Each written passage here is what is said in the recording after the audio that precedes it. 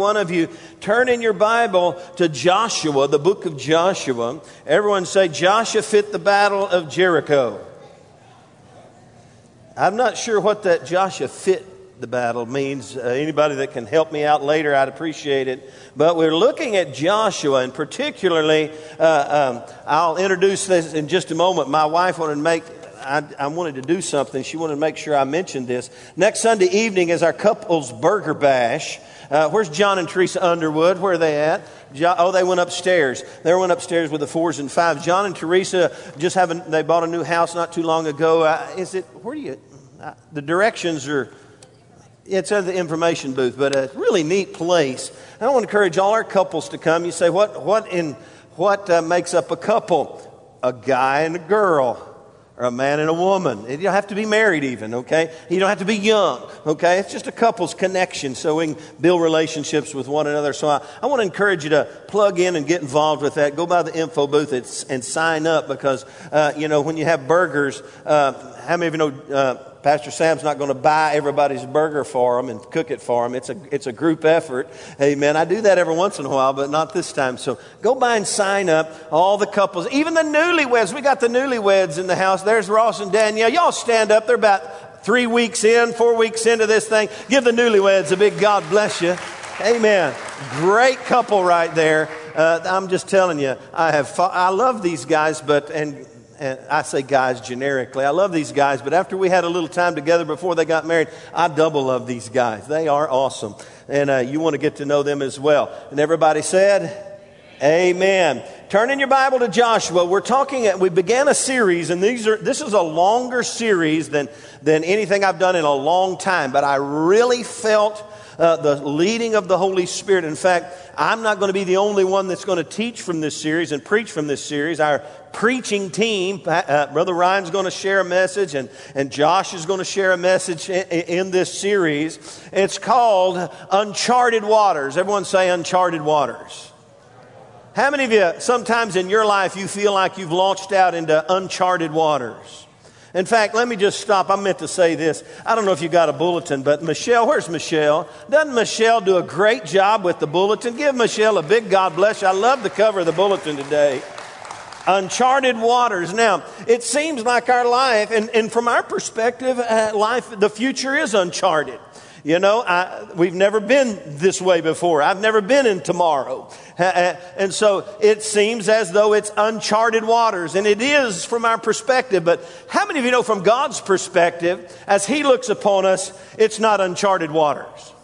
In fact, He's been this way. In fact, He has a plan for your life. Look around and tell your neighbor, God has a plan for you already. He already has a plan. In other words, He's already charted out His plan and purpose for your life. And so we're going to be learning how to navigate our way into God's perfect plan for our life. And we're looking at the life of Joshua as well as the children of Israel. And over the next 12 weeks, in fact, last Sunday we began, I'm going to give you 12 life lessons of spiritual progress. 12 life lessons of spiritual progress that if you learn these lessons and begin to appropriate them into your life, you will move forward into the destiny of God for your life. I gave the one that's coming up in a week or two away. How many of you know that death and life is in the power of the tongue? And we'll look, this is in the future. I'm not sure what Sunday it is, but hey, the children of Israel were stifled in the wilderness because of their complaining. And so our words are powerful, and so we'll learn about that.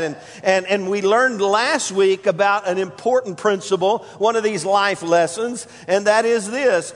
It's the embracing the promises of God. How many of you know when God called Joshua after Moses had died, He rehearsed and reviewed for him the promises of God, not only to him, but to the children of Israel. And Joshua embraced the promises, and he led the people on into the promised land. Everyone say, embrace the promises. And so you need to understand that these next 12, really now the next 10 weeks, next Sunday, because this Sunday will be number 2, and then we've got 10 more. These next 10 Sundays are vitally important. How many of you want to progress in life? How many of you want to move further into God's plan for your life? How many of you want to fine-tune the focus of God on your life? Listen, that's what we're talking about, navigating our way into God's perfect plan for our life. These lessons that I'm going to be sharing with you, these life lessons of spiritual progress, they're designed to do three things. Number one, they're designed to lift the burden of the unknown off your life. Some people fret about tomorrow. How many of you know the Bible teaches us not to worry about tomorrow? We can be prepared. The Bible teaches us to be prepared for tomorrow. Amen. And God has our tomorrows in the palm of His hand. And so these promises, and these lessons are going to lift the burden of the unknown off our life. Number two, they're going to lighten the load of unrighteous living off your life. As you begin to appropriate these principles and these lessons, hey, you're going to become more and more like God, and it's going to lighten the load. Some of you here today, you got a heavy burden of things and stuff and issues that God wants to lift off of your life. The third thing these life lessons are going to do, they're going to lead you into God's unwavering promise and perfect plan for your life. You see, they're going to lift, lighten, and lead. Everyone say lift, lighten, and lead.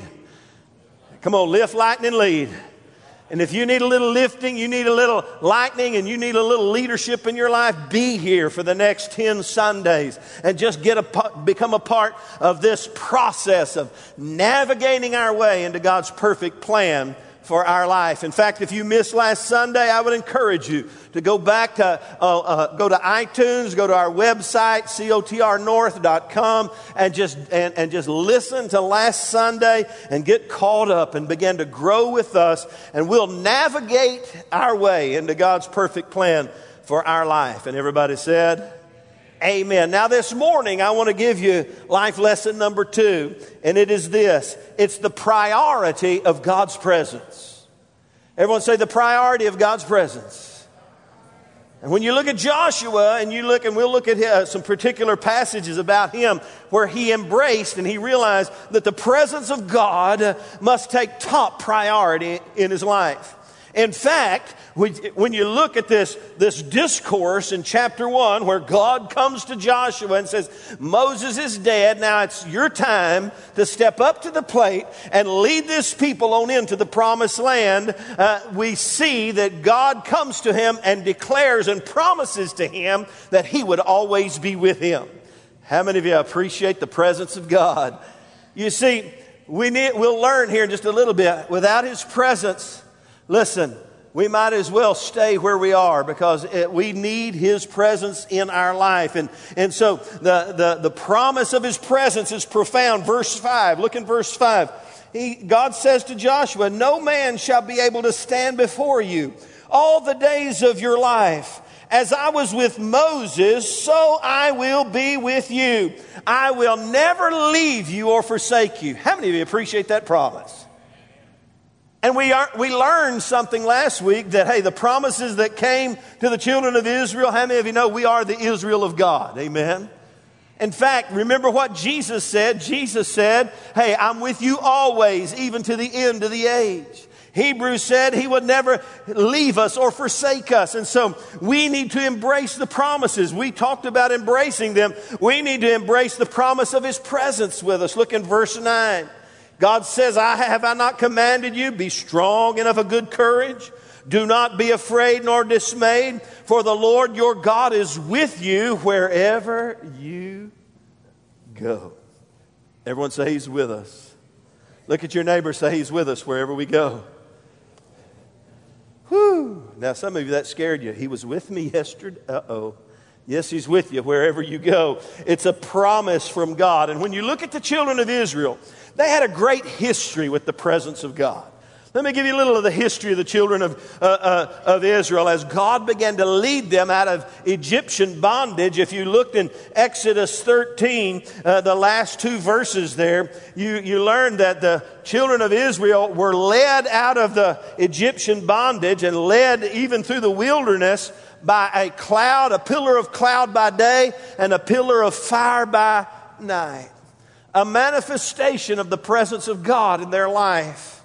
And I thought about the children of Israel this morning as I was praying and thinking about this. And you know, even when they made mistakes and as a result, they wandered in the wilderness for 40 years. How many of you know God was still with them? He was leading. You know, when life seems like it's on hold, listen carefully.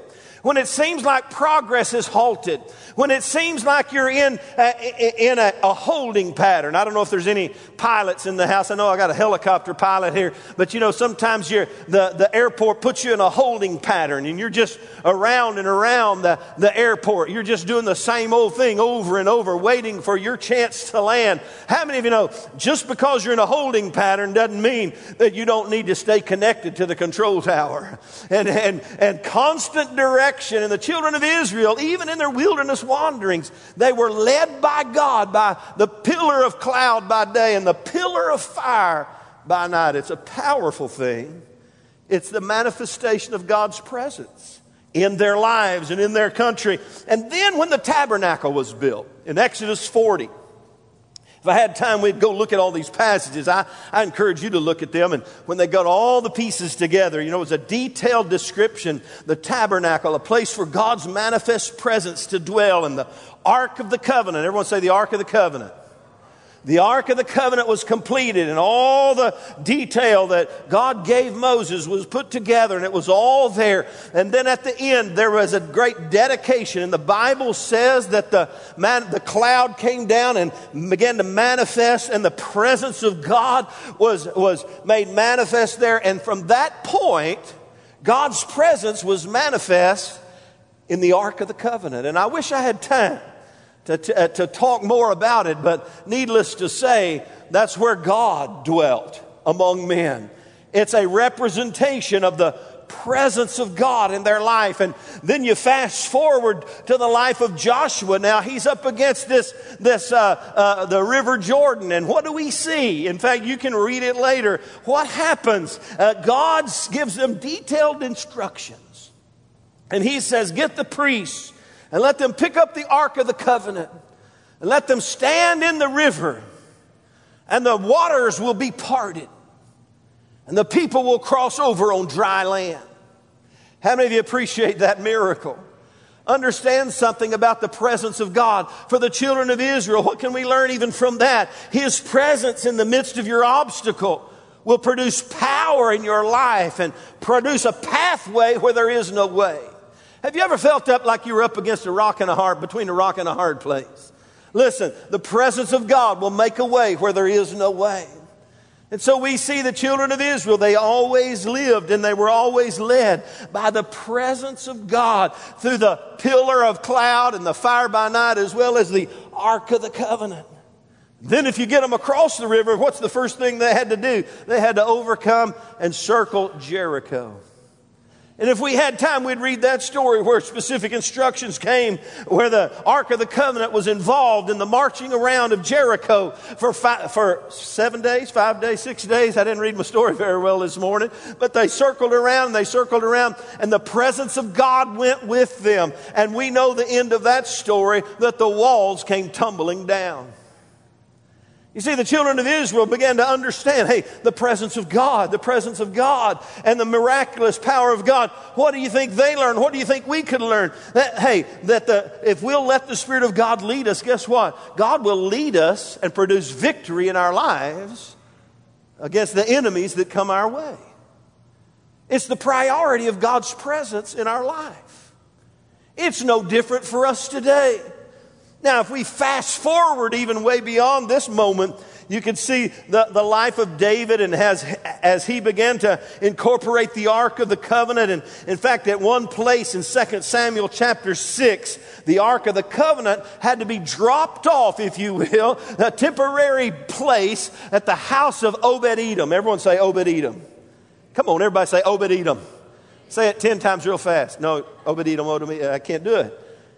And the Bible says that the Ark of the Covenant, when it dwelt at the place or the house of Obed-Edom, that his house and all that he had began to prosper.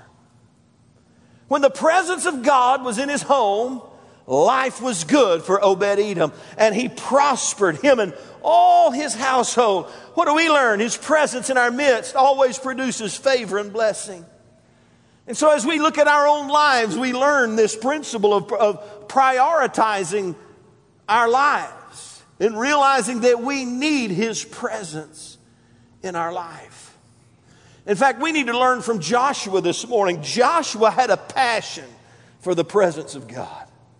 I mean, there was something on the inside of Joshua that caused him to want to tarry in the presence of God. In fact, his passion is seen best in Exodus 33. You don't need to turn. We'll just tell stories and then about these passages. You write them down. Exodus 33, it's the chapter right after the children of Israel made the molten calf. How many remember that story?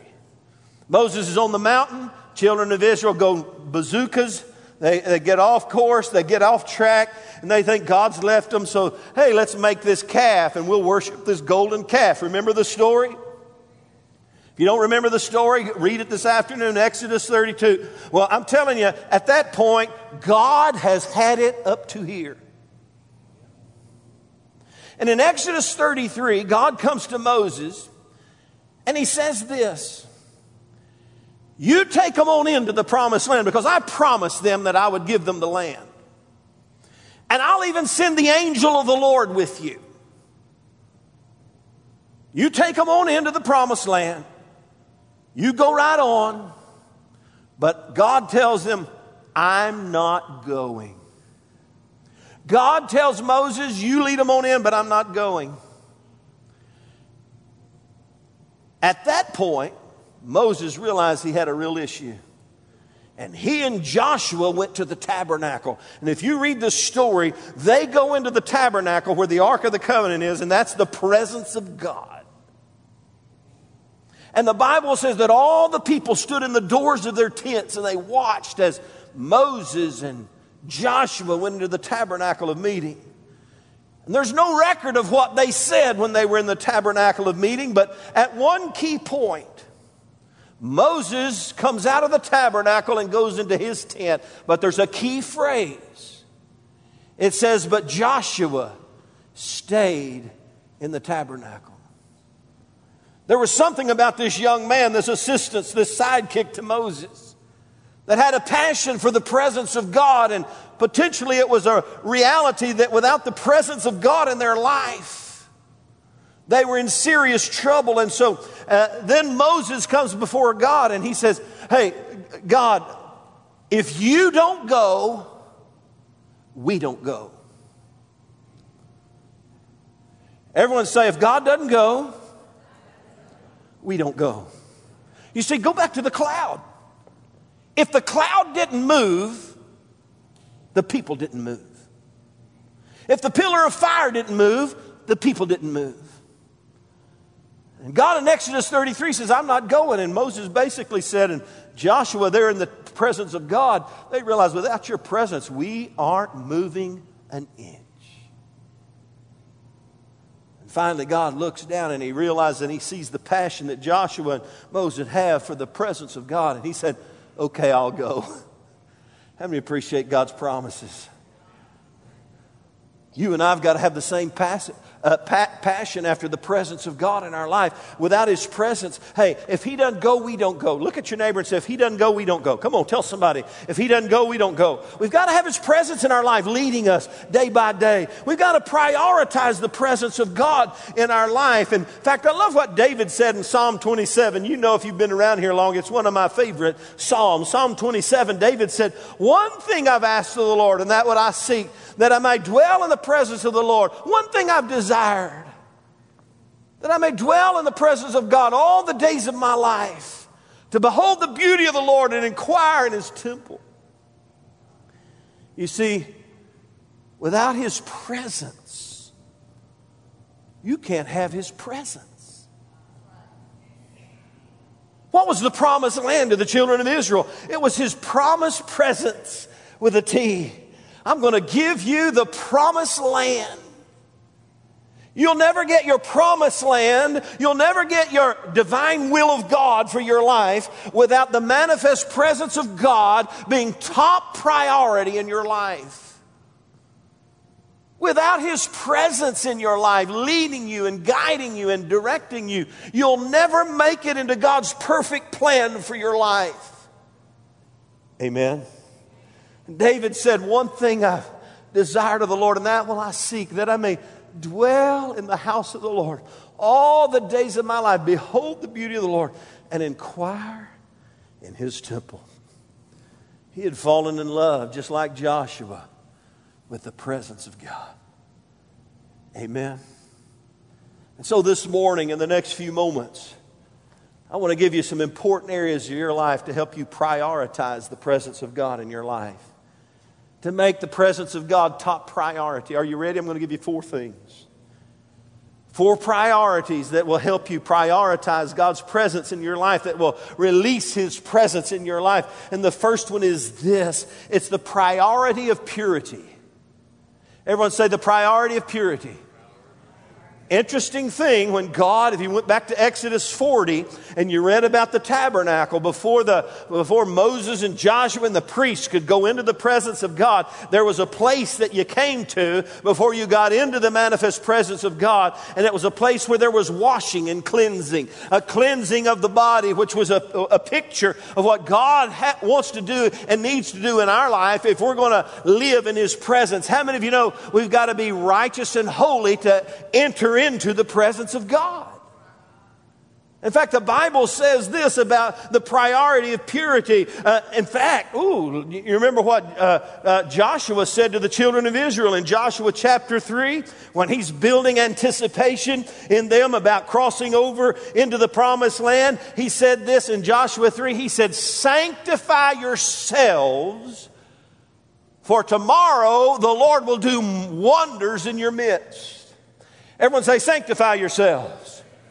How many of you know if God's going to do wonders in your midst, there has to be and He's going to be in your midst doing wonders, there has to be some purity.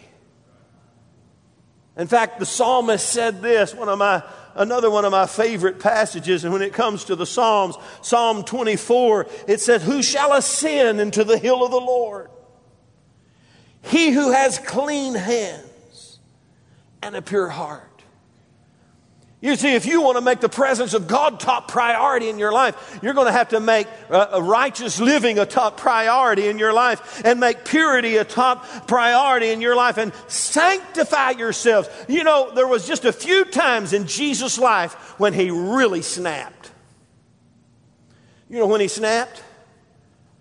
When He walked into the temple and there was the house of God, which was to be a house of prayer, had been turned into a house of merchandise.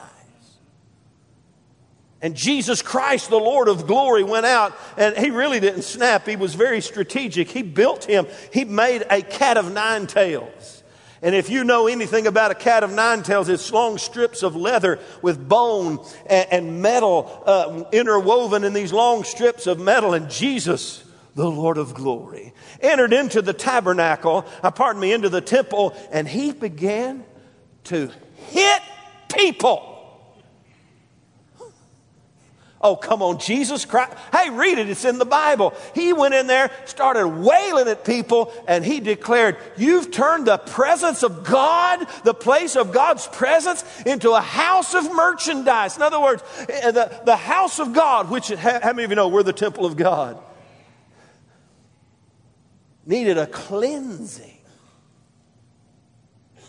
And if we're going to make the presence of God, which is vitally necessary, if He doesn't go, we don't go. If we're going to make the presence of God top priority in our life, we've got to make purity a top priority. And let me just say, I'm a little discouraged about what I see by and large in the world we live in. And I'm not talking about the world, I'm talking about the church. The church, by and large, has developed a mindset of mediocrity and letting down of the guard when it comes to righteous living. And have developed mindsets that says it's okay to do this, it's okay to do that. I can go here, I can go there. God understands. I was born this way. This is just life. This is the way it is. And you know what? God is not impressed with that. That kind of mindset will not get us into God's perfect plan for our life. That's why God spoke through Joshua to the children of Israel. Sanctify yourselves, for tomorrow the Lord's going to be in your midst and He's going to do wonders. It's the priority of purity. Number two, if we're going to prioritize God's presence in our life, not only do we need the priority of purity, but we need the priority of praise. I love Psalm 22. It says this, the first few verses, it says this about praise. It says, He inhabits, or He dwells within the praises of His people. Praise releases God's manifest presence in your life. In fact, if you look in 1 Chronicles 16, I believe it's 1 Chronicles 16, David, once they got the tabernacle and things in place, he began to set things in order. And if you read 1 Chronicles 16, you will see that David set into motion a methodology for constant praise and worship to incorporate and be all around the manifest presence of God. In fact, he appointed people. Hey, remember Obed-Edom? Remember Obed-Edom, the one that the ark hung out at his house for a few months? Remember him? It's neat when you read this passage of Scripture. You know what he got? I could just see Obed-Edom. I want in on this. Because I have tasted. I want as close as I can get. They put Obed-Edom over the guard, the gates, to guard the presence of God. I could just see Obed-Edom. He's sitting there going, oh, hallelujah. When you get in His presence, there's blessing and favor. And all around the Ark of the Covenant was constant praise and worship. You want God's presence in your life? You worship Him. You love Him. Oh, but Pastor, I don't know about all that clapping and shouting and dancing and singing. I just guard Him in my heart. And I hold Him deep within my heart. And my response to that is, come out wherever you are. Because if the Lord of glory lives on the inside of you, He's worthy of all your praise. And it releases His presence in your life. It's the priority of purity and the priority of praise. Somebody say hallelujah. Come on, I'm telling you, what's the first thing that ought to be coming out of our mouth every morning? Hallelujah. Some people get up and they go, oh, good Lord, it's morning.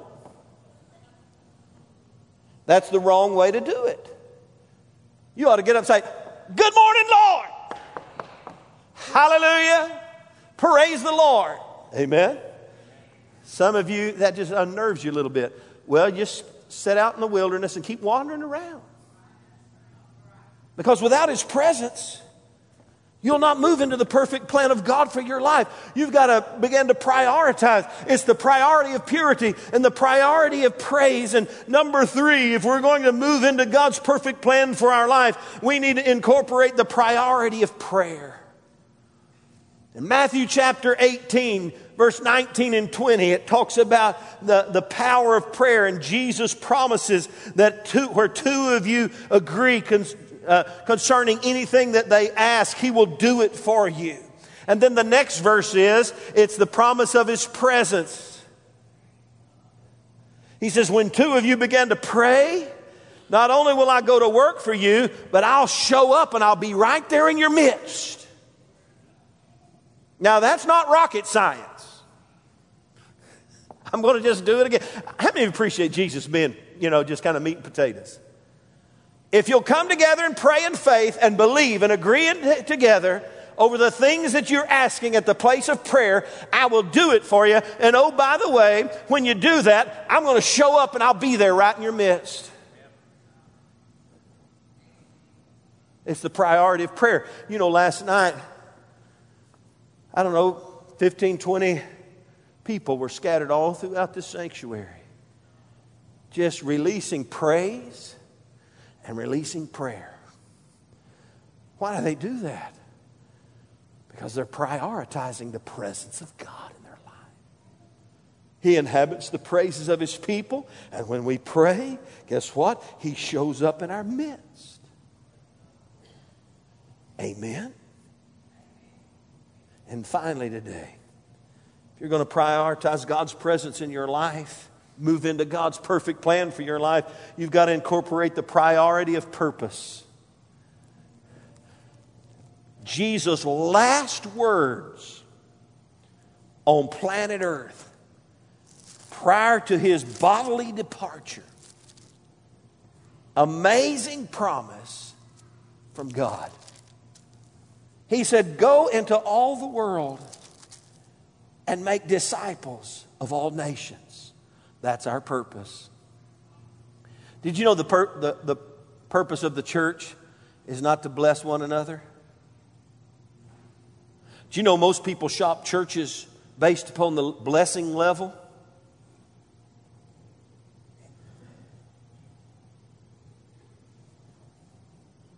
Come on.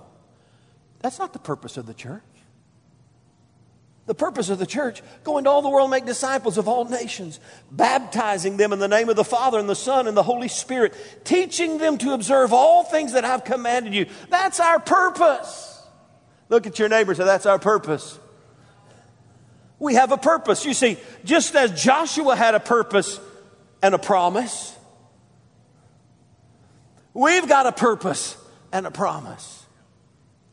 Joshua had the purpose of leading the people into the promised land. And basically that's our purpose too. We lead people into God's promised possession of eternal life for their life. That is our purpose. Go into all the world and make disciples of all nations, baptizing them in the name of the Father, the Son, and the Holy Spirit, teaching them to observe all things that I've commanded you. And lo, here's the promise.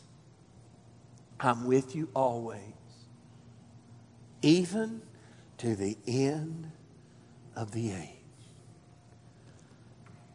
Without His presence in our life, we cannot move into His promise for our life. And His promises, He's given us all things that pertain to life and godliness.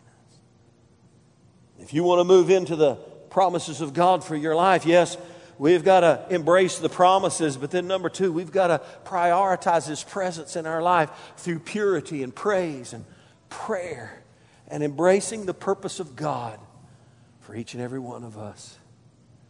And guess what? The same promise that came to Joshua is for us today. I'm with you always. I'll never leave you or forsake you. Everyone say never. Whew. Thank you, Jesus. Let's stand together. He'll never leave us or forsake us. I want you to begin to thank Him right now for the manifest presence of God in your life. And as we stand together, let me give you one verse that I call our present day pillar of fire and pillar of cloud. It's the peace of God that comes when we embrace His presence in our life. When we prioritize His presence in our life, there is a peace that comes. And Colossians 3:15 says, let the peace of God rule your heart. That word rule means to be the umpire. It's baseball season. The umpire says it's safe, out, or foul, fair, strike, ball. Paul the Apostle said, let the peace of God be the umpire of your heart. Let that peace of God that comes by embracing His presence in your life and prioritizing His presence in your life. Because let me tell you something. When the Bible says He'll keep us in perfect peace whose mind is stayed on Him. And so today, God wants to move us through the wildernesses of sameness and lameness into God's promised possession, His perfect plan for our lives. We got to embrace His promises, but we got to prioritize His presence. This morning, as we come to the close of this service, take these 4 things and begin to embrace them. The priority of purity. I'm going to begin to allow Him to sanctify me. I'm going to sanctify myself. I'm going to set myself apart from that which is unholy and unhealthy and unwise. Let me tell you, some things may not be a sin, but they may not be the smartest thing in the world to do. Hello? In fact, the Bible says if there's anything keeps you from God, it's a sin. Anything that limits you and keeps you out of God's purpose and plan for your life. Anything that hinders your testimony. It's the priority of purity. It's the priority of praise. Hallelujah. Glory to God. It's the priority of prayer. God will show up in our midst when we begin to seek Him. It's the priority of His purpose. When you're busy about the purpose of God, He'll never leave you or forsake you. Let's bow our heads before the Lord.